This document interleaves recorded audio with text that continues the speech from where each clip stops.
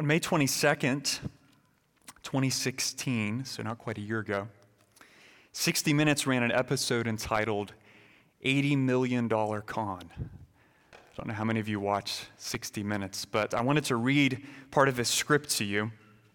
It reads as follows: when one of the oldest and most respected art galleries in America, I may not pronounce this right, but it's the Knoedler Gallery in New York, Knoedler. When they closed their doors abruptly in 2011, the art world was stunned. Not because the gallery closed, but by the discovery that over the course of 15 years, the gallery and its president, Anne Friedman, had sold millions of dollars in forgeries to wealthy collectors. This caught my eye. Nearly 40 paintings, supposedly created by some of the most important artists of the 20th century, were all fakes. Painted by a struggling artist in his garage in Queens. The fraud might still be going on if it weren't for an art historian, Jack Flam, who was one of the first people to uncover the scheme and blow the whistle to the government. He called the FBI, putting the brakes on an $80 million con, the most audacious and lucrative art fraud in U.S. history. Jack suggested the paintings be sent for scientific testing to a guy named Jamie Martin, one of the world's top forensic art analysts. Martin examined one of the fake Robert Motherwells using a stereo microscope to study every millimeter of the painting's surface and to select and then remove samples for identification. That's how he detected circular marks in the base layers, indicating an electric sander had been used to remove paint. Forgers tend to use orbital sanders to remove paint from old paintings so that when that painting is handled, the back and edges look suitably old. I don't even think I would have thought of that. The smoking gun in this particular case was the red paint that is present on the edge of the work. The red paint contains a pigment called Pigment Red 170. It turns out Pigment Red 170 wasn't available until more than 10 years after the paintings were supposedly created. $80 million.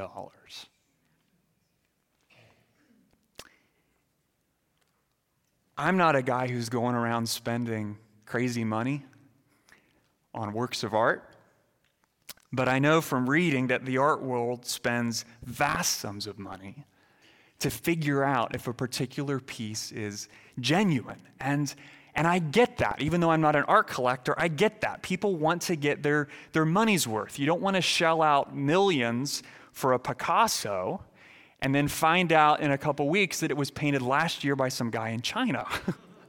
You just don't want to do that. You want to get your money's worth. So what other people say a painting is and what you initially think it is are helpful, but what you really care about, what's most important, is what it actually is. Okay, so you can think of it this way. Authenticity is critical. It's critical. That's true when it comes to a classic work of art. Authenticity is critical. Friend, authenticity is immeasurably more important when it comes to the condition of your soul. Okay, it's important in the art world, but it's immeasurably more important when it comes to the condition of your soul. Why do I say that? Because of what Jesus says in Matthew 7, verse 21. Not everyone who says to me, Lord, Lord, will enter the kingdom of heaven,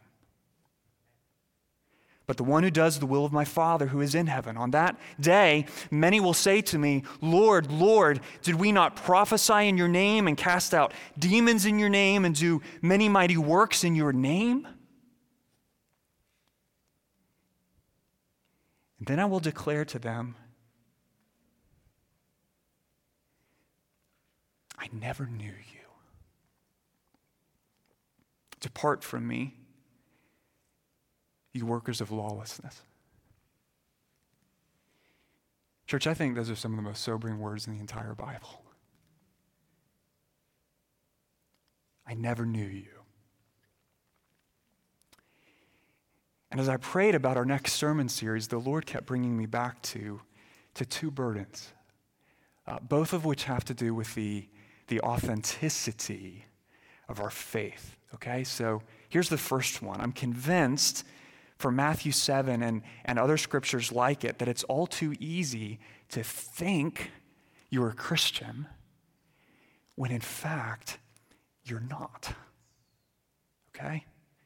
To think you have a saving relationship with Jesus when in reality you don't. And I would argue that false assurance of salvation is especially easy in a southern culture like Richmond, where many people grew up going to church, many people have a generic belief in the existence of God, or will even admit to praying when life gets hard. Here's the problem with that. None of those things make you a Christian. None of those things do. None of those things provide assurance of life after death. That kind of assurance is only possible through faith in Christ. And I don't want any of you who are listening to me right now to meet God face to face on that final day and hear him pronounce those words over you, I never knew you. As a pastor, that's the worst fear, top of the charts. I want us, I want you, no matter how many times you've been in this building, to know the joy of assurance of salvation. That's the first burden, okay? Here's the second burden. As I was praying about where to go next in our sermon series, I'm convinced from church history that even genuine Christians are prone to swing between two equally dangerous errors, okay? Here's the one. The first is legalism. What's legalism? Well, in a nutshell, that's seeking to earn love or acceptance from God through obedience to God. Okay, that's legalism, all right? The other error is license. What's that? Well, that's believing that it doesn't really matter if I obey the word of God in every area of life. As long as I believe he exists, I'm a halfway decent person, I'm good. I would argue that in the past, as a church, I think we were uniquely susceptible to legalism, okay? My concern today is that we're susceptible to joining the majority culture around us in falling into license.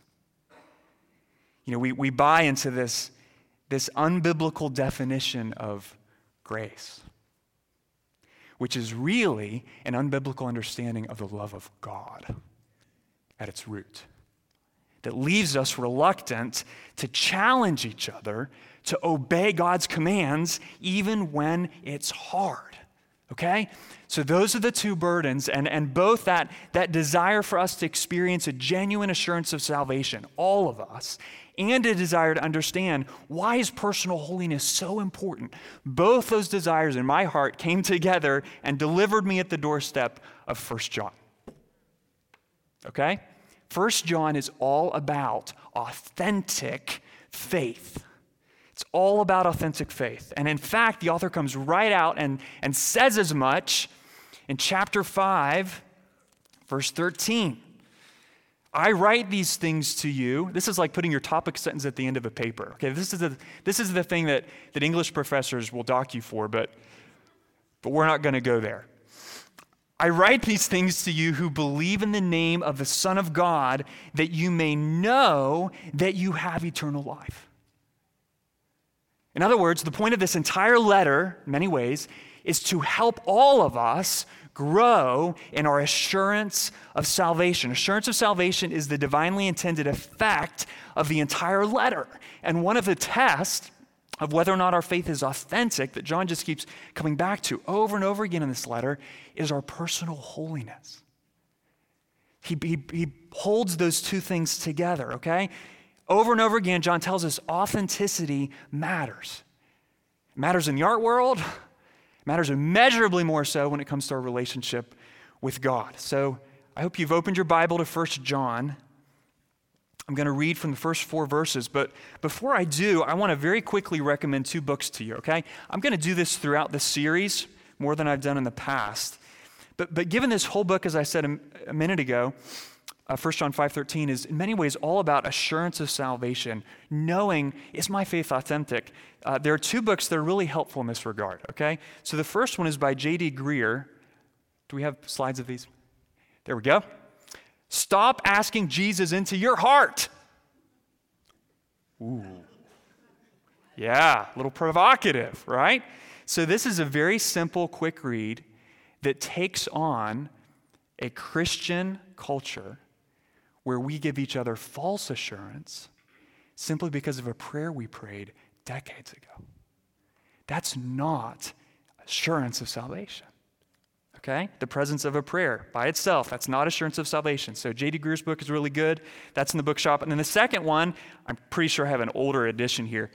This is by Donald Whitney. Some of you have probably read this. How Can I Be Sure I'm a Christian? Okay, this one is, oh good, it's the old copy. I'm not out of date. This one is a little bit longer, a little bit more in depth, but both of these are in the bookshop. You can grab these at any point, and they help us wrestle with this understanding of how do I know if my faith is genuine? Okay, so be sure to check those out. More recommendations to come. All right, 1 John 1. I'll begin reading in verse 1, but let me just real quickly give you a bit of background. Okay, so the author of this book never reveals his name. You may notice that if you're already looking at the very beginning of it here, but beginning with the early church fathers, scholars have traditionally understood that the author of the fourth gospel, Gospel of John, the Apostle John, is the same man who wrote the epistles of John, so 1st, 2nd, 3rd John. And it appears that he wrote this to a group of Christians in Asia Minor near the end of the 1st century A.D., to either individual Christians or church, group of churches who were being deceived by false teachers. So these men were leading the church away from faithfulness to God and to the gospel in her life and doctrine. They were being deceived. And in many ways, this whole book, you won't see this so much this morning, but certainly over the next few months, it reads like a spiral. Makes it a little bit harder to preach, but it reads like a spiral in that John just keeps circling back to the same themes over and over and over again, adding a little bit more every time. So themes like authentic faith believes the truth. Authentic faith obeys the truth. Or authentic faith loves God's people. It's also a deeply personal letter. You know, when John writes this, he's an old guy. You know, end of the 1st century, he's an old guy, and he's invested decades of his life in discipling the folks that he's writing to, and so he refers to them, get this, some really endearing ways, children, little children, or beloved. So as we come to this book and let the Lord use it to help us wrestle with the authenticity of our faith, I want you to know up front, and you'll see this as we go, that John is helping us do this as a pastor. He's gentle, he's loving, he's tender, but yet what he says could not be more important. Okay? So let's look at 1 John 1, beginning in verse 1. And as I read this, I'm going to encourage you to do this every Sunday in this Assured of Salvation series. I want you to be asking two questions. Okay, what does authentic faith look like? And what does my life look like? Okay, what does authentic faith look like? And what does my life look like? All right, so think about those. Let's read first 4 verses. That which was from the beginning, which we have heard, which we have seen with our eyes, which we have looked upon and have touched with our hands concerning the word of life. The life was made manifest, and we have seen it and testify to it and proclaim to you the eternal life which was with the Father and was made manifest to us. That which we have seen and heard we proclaim also to you, so that you too may have fellowship with us. And indeed, our fellowship is with the Father and with his Son, Jesus Christ. And we are writing these things so that our joy may be complete. God bless the preaching of his word. I love how John wastes no time at the beginning. There's no, hello, how's the weather? I'm John. How are you? There's none of that. He starts off by establishing that no greetings, no intros. He just immediately starts by establishing the authority and the authenticity of his message. He gets right to the point. No build up, no lead up, right to the point. Well, what's the point? Well, in a sentence, I'd say it's this. The revelation of Christ is a word of eternal life for all who choose to receive him. I think that's the point of these verses. The revelation of Christ is a word of eternal life to all who choose to receive him. And John supports that claim by making several points. Okay, number one, the word of Christ is historically reliable. Historically reliable. Okay, look at verse 1. What does he say? That which was from what? The beginning. That's right, from the beginning. Who in the world is he talking about? That which was, or what is he talking about? That which is from the beginning. Well, to those reading this letter who knew the Old Testament, it wasn't a mystery who John was talking about, okay? Because they knew scriptures like Psalm 92. Before the mountains were brought forth, or ever you had formed the earth and the world, from everlasting to everlasting, you are God. What's that mean? Well, it means that before you existed, before creation existed, before time itself existed, God was there. He has no beginning and he has no end. Okay, that's what we mean when we say God is eternal. He's eternal. He's from the beginning because he has no beginning. And the Gospel of John in verse 1 gets even more specific. Remember, they're written by the same guy. What's he say there? In the beginning was the Word. And the Word was with God, and the Word was God. He was in the beginning with God. Now think about that.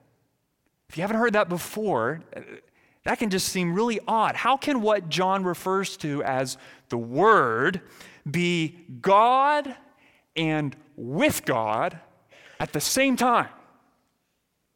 How's that possible? Well, it's because the Word isn't a reference to God in general. It's a reference to the Son of God in particular. Okay? The second person of the Trinity, eternally begotten of the Father. And John's doing the same thing here in 1 John 1:1. Okay? Same sort of thing. When he speaks of that which was from the beginning, he's not speaking of God in general, though that was true, but he's speaking of Jesus in particular.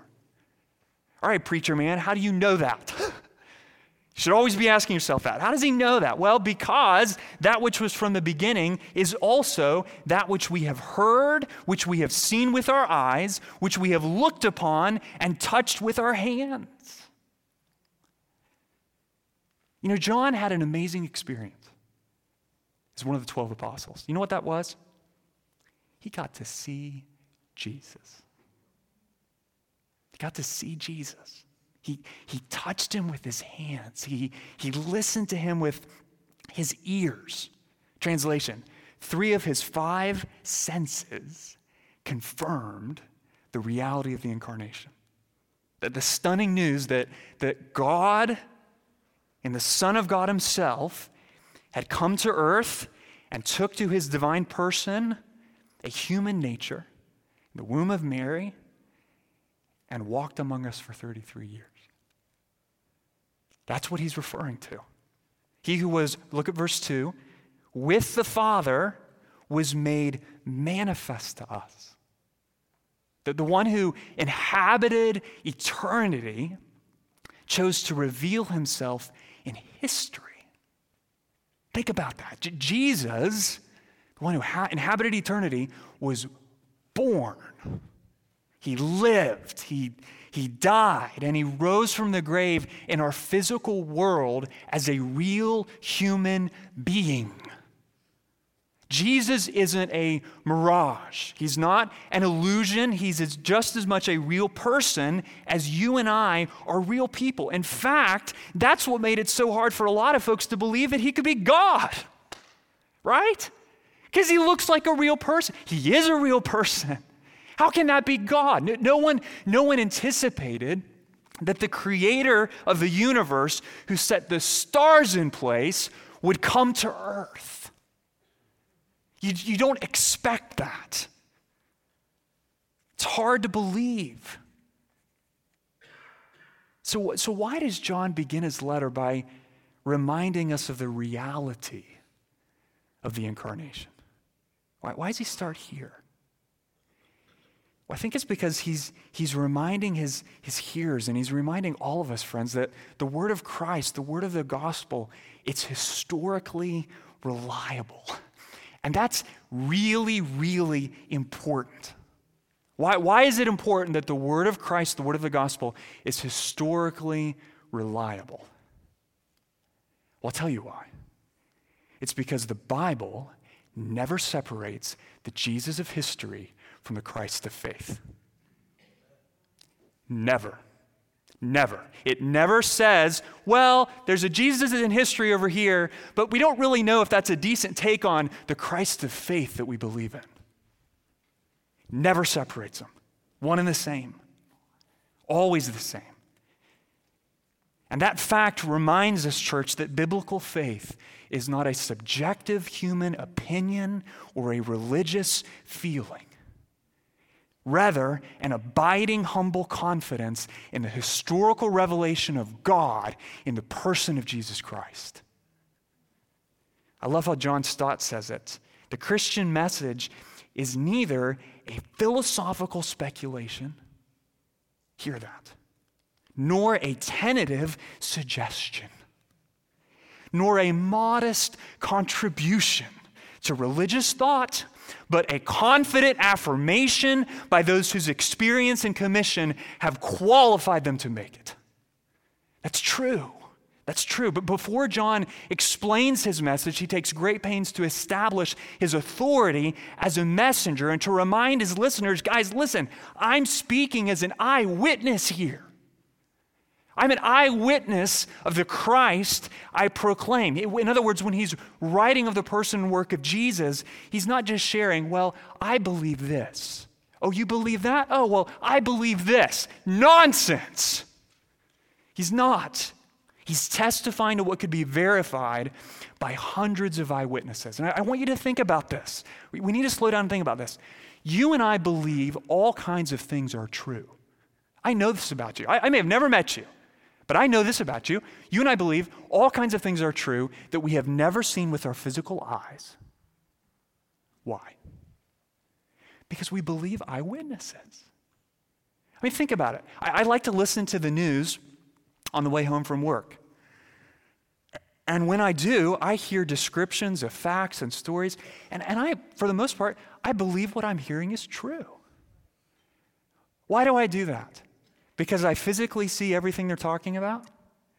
Well, no, because I know that I am listening to eyewitnesses, and not just one, but multiple eyewitnesses, okay? Do you realize that's precisely what the Bible is? It's eyewitness testimony, okay? The incarnation of the Son of God isn't a Christian idea. It's historical reality. We need to feel the weight of that, okay? If you're not a Christian, or maybe you once thought of yourself as a Christian, but you're not so much anymore, and you're wrestling with the claims of Christ, you need to know, friend, that you are wrestling with a historical reality. Don't let our postmodern culture relegate your faith, young person, college student, to the realm of ideas. It's historical reality. Paul says in 1 Corinthians 15, "For I delivered to you as of first importance what I also received, that Christ died for our sins in accordance with the Scriptures, that he was buried, that he was raised on the third day in accordance with the Scriptures, and that he appeared to Cephas, then to the 12, note this, then he appeared to more than 500 brothers at one time, most of whom are still alive." Implication, talk to them. Don't take my word for it. You don't write that if it's a con. You say, trust in me, right? Jungle Book? You don't say, go check out the eyewitnesses. But that's precisely what the authors of Scripture do over and over again. Why? Because the word of Christ is historically reliable. Okay? How do we know the revelation of Christ is a word of eternal life for all who choose to receive him? Reason number one, the word of Christ is historically reliable. Reason number two, the word of Christ creates fellowship with God and man. Okay, look at verse 3. Look at verse 3. What does John write? That which we have seen and heard, we proclaim also to you. What if John had simply said, that which we have heard, we proclaim to you? Well, if that was the case, you might think that this word of life that God made manifest is just a spiritual message of some kind. But he doesn't write that, right? He writes, what does he say? That which we have seen and heard, we proclaim to you. Why does he say that? Well, it's because the word of life that he's talking about, it is a message, but it's also more than a message. It's a person.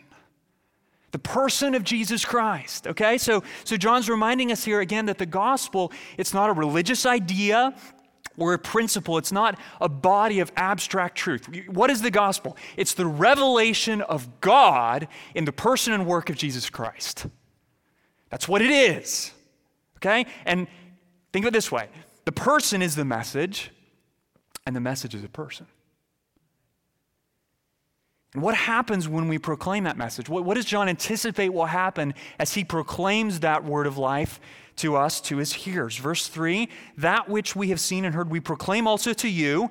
Then notice the anticipated result. Why is he doing this? So that you too may have fellowship with us. Notice that word. And indeed, our fellowship is with the Father and with his Son, Jesus Christ. Fellowship. That's a word that if you're not a Christian, is really strange. And if you are a Christian, there's a decent chance you use it all the time and you have no clue what it means. You know, it's sort of on the catch list of prayer and fellowship. Whoever knows, coffee? You know, it's just, we use the word, but we don't know what it means, okay? But at a basic level, fellowship simply means to share something in common with someone, okay? Or to have something in common with them. Fellowship, by definition, it's intensely relational. And John mentions two kinds of fellowship here, okay? The first kind of fellowship is with us, with other Christians. And the second kind of fellowship is with the Father and his Son, Jesus Christ. So catch this. John anticipates, as a result of proclaiming the word of Christ, preaching the gospel, that two inseparable things are going to happen. First, a new vertical communion with no one less than God himself. That's audacious. And second, a new horizontal communion with all of God's people. And they're inseparable. Okay, so let's think about both those for a minute because I think it's easy to miss how radical this is. All right, first, please hear this. Unless you believe the word of life, unless you believe that Jesus, the Son of God, lived and died and rose from the grave to save you from sin and death, you are not a Christian. You do not have communion with God. You don't have fellowship with him. Why not? Because you cannot experience the gift of fellowship with God and communion with God apart from faith in Christ. It's not possible. There's not multiple paths to God. There's one way to God. When you're in a conversation with someone Christian who's not a believer, maybe they practice another faith, and there's sort of a move to the amorphous common middle ground in the form of, well, you know, we all believe something. We're all spiritual. You know, you have a way to God, I have a way to God. With all due respect, no, you don't. You don't. I love you. You're wrong. There's only one way to God. John 14:6. What's Jesus say? This isn't up for negotiation, okay? I am the way and the truth and the life. No one comes to the Father except through me. So if you're a Muslim and you enjoy religious experiences of some kind, I can't deny that. But just know that you don't have the gift of fellowship with God. Okay, if you're an Orthodox Jew, you don't have the gift of fellowship with God. You may have a religious experience of some kind, but you don't have the gift of fellowship with God. People who believe God exists, who attend church, who say God bless you, or practice mindfulness, or some other form of spiritual meditation, they don't know the gift of fellowship with God. And you may, friend, feel like you have it. But again, in love, God says you're deceived. Why? Because you can only enjoy fellowship or relationship with God if you treasure Christ. If you believe that the perfect Son of God lived for you and died for you and rose from the grave for you so you could be forgiven of your many sins, declared righteous in the sight of God, adopted as his beloved children and a son or daughter of the King, and know eternal life for all eternity. Okay? That is what it means to be a Christian. There's no fellowship with God apart from faith in Christ. That's the first thing that happens. Okay, when the word of Christ is proclaimed and believed, fellowship with the Father, with his Son, Jesus Christ. That's the vertical fellowship. But let's not disconnect that from the horizontal result. Okay, so look back at verse 3, chapter 1, verse 3. That which we have seen and heard, we proclaim also to you, so that you too may have fellowship with God. Nope. Wrong. What's he say? So that you too may have fellowship with us, and indeed our fellowship is with the Father. Okay, what's going on here? Well, there's an intimacy of relationship with God's people that you'll never know unless you're looking to Christ to save you from the wrath of God and give you eternal life. That's what's going on. And you can't claim to have fellowship with God if you're not living, friend, in fellowship with his people. They go together. Okay, now you can try to separate them. All right, so what am I saying? Fellowship with God, fellowship with his people, it's a package deal. It goes together. But you can try to separate them. You know, you can talk about how, and I hear this all the time, you read this online all the time, you know, I'm tight with God. All right, Jesus and me, he's a BFF. We are so good. I just can't stand the church. Can't stand it. You know, so what I really fall back on is I'm good with God despite the fact that I'm not living in close relationship with other Christians as a member of a local church. Okay, I warn you, friend, that if you persist in doing that, if you persist in that, there's a good chance you're not a Christian at all. Doesn't mean inherently you're not, but you ought to really question the authenticity of your faith. Why? Because there's no category in Scripture for Christians who have fellowship with God and no fellowship with his people. You can look in every page for that. You will never find it. You cannot have the one without the other. And the other points to the one. So what's John saying? Genuine fellowship with God is only possible through faith in Christ, and we ought to question the authenticity of our faith in Christ if we're not living in fellowship with his people. Okay? So how do we know that the revelation of Christ is a word of eternal life for all who choose to receive him? First, because the word of Christ is historically reliable. And second, because the word of Christ creates fellowship with God and man. Okay, here's the last reason. Reason why the revelation of Christ, how do we know this? That the revelation of Christ is a word of eternal life for all who choose to receive him. Here's the last reason. The word of Christ brings fullness of joy. Fullness of joy, all right? Of all the realities that 1 John confronts us with, this is perhaps the most important and also the most overlooked. All right? Here's the point. You won't ever find ultimately life in yourself. You won't, friend.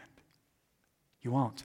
And by the way, not to be funny, you can't create it by eating lots of kale and drinking coconut milk. Whatever other popular thing out there that you can do is.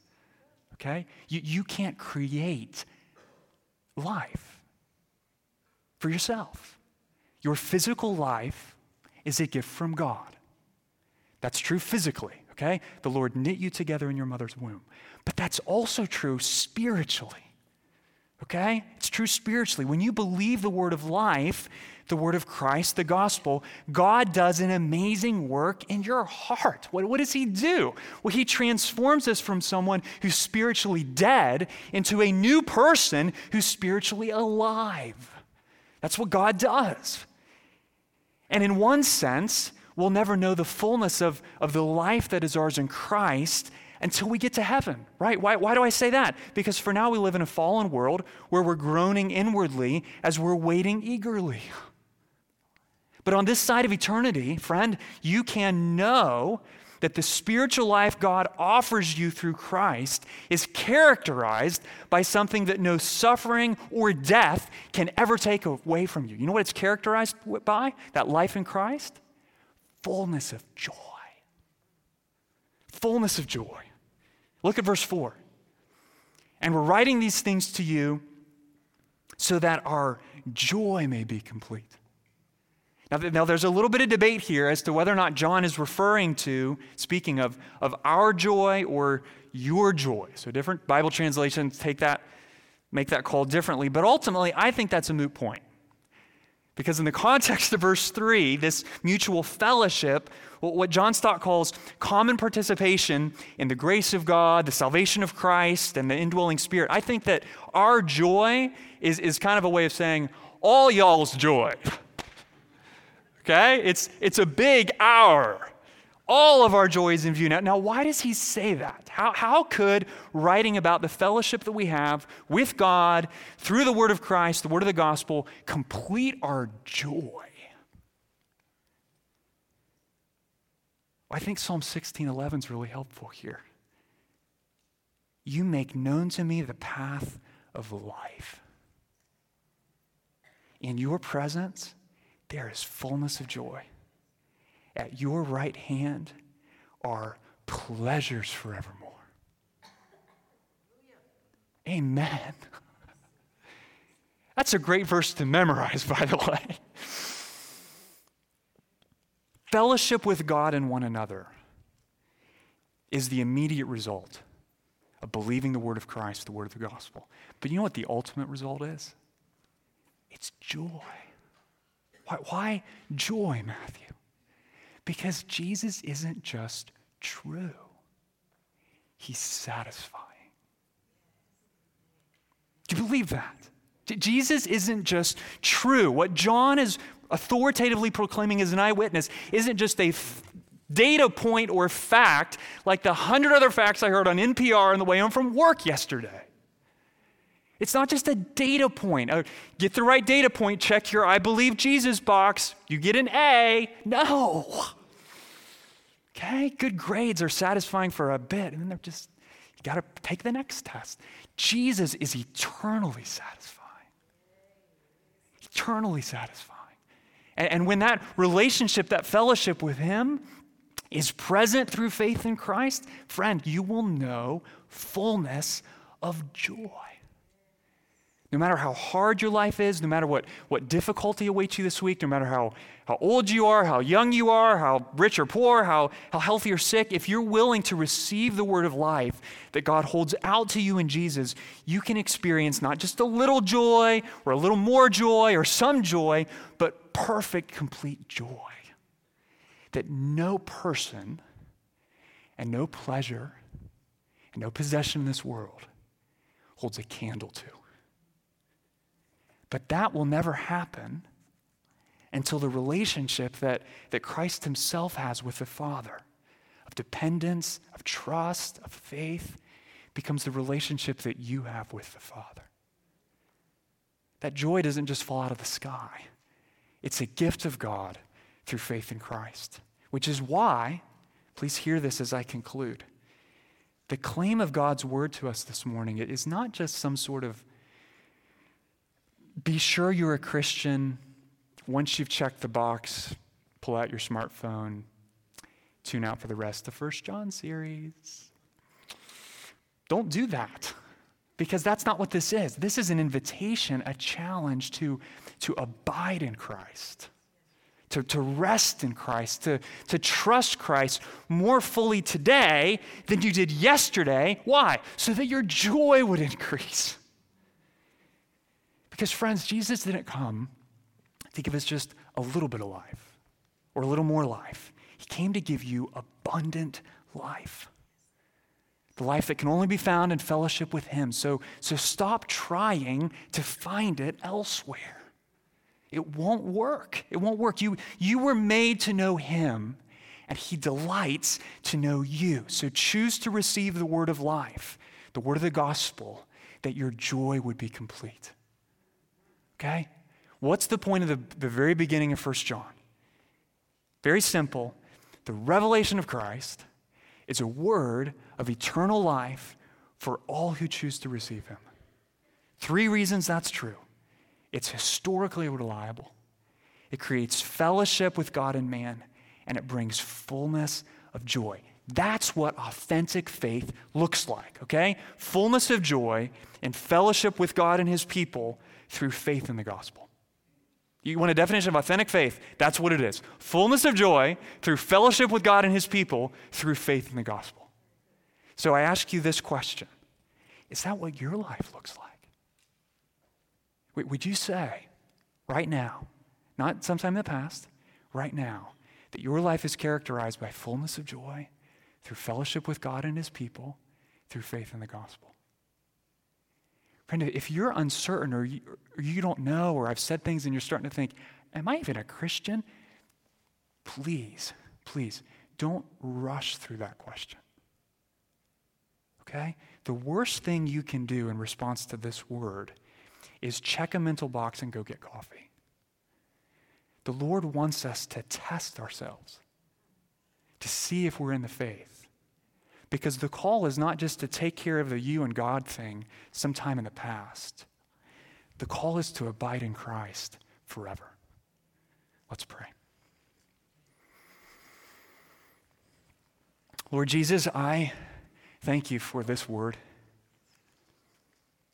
Lord, I especially pray that for everyone here who, whether they realize it or not, right now, the word of Christ, the word of the gospel, it feels like a religious idea.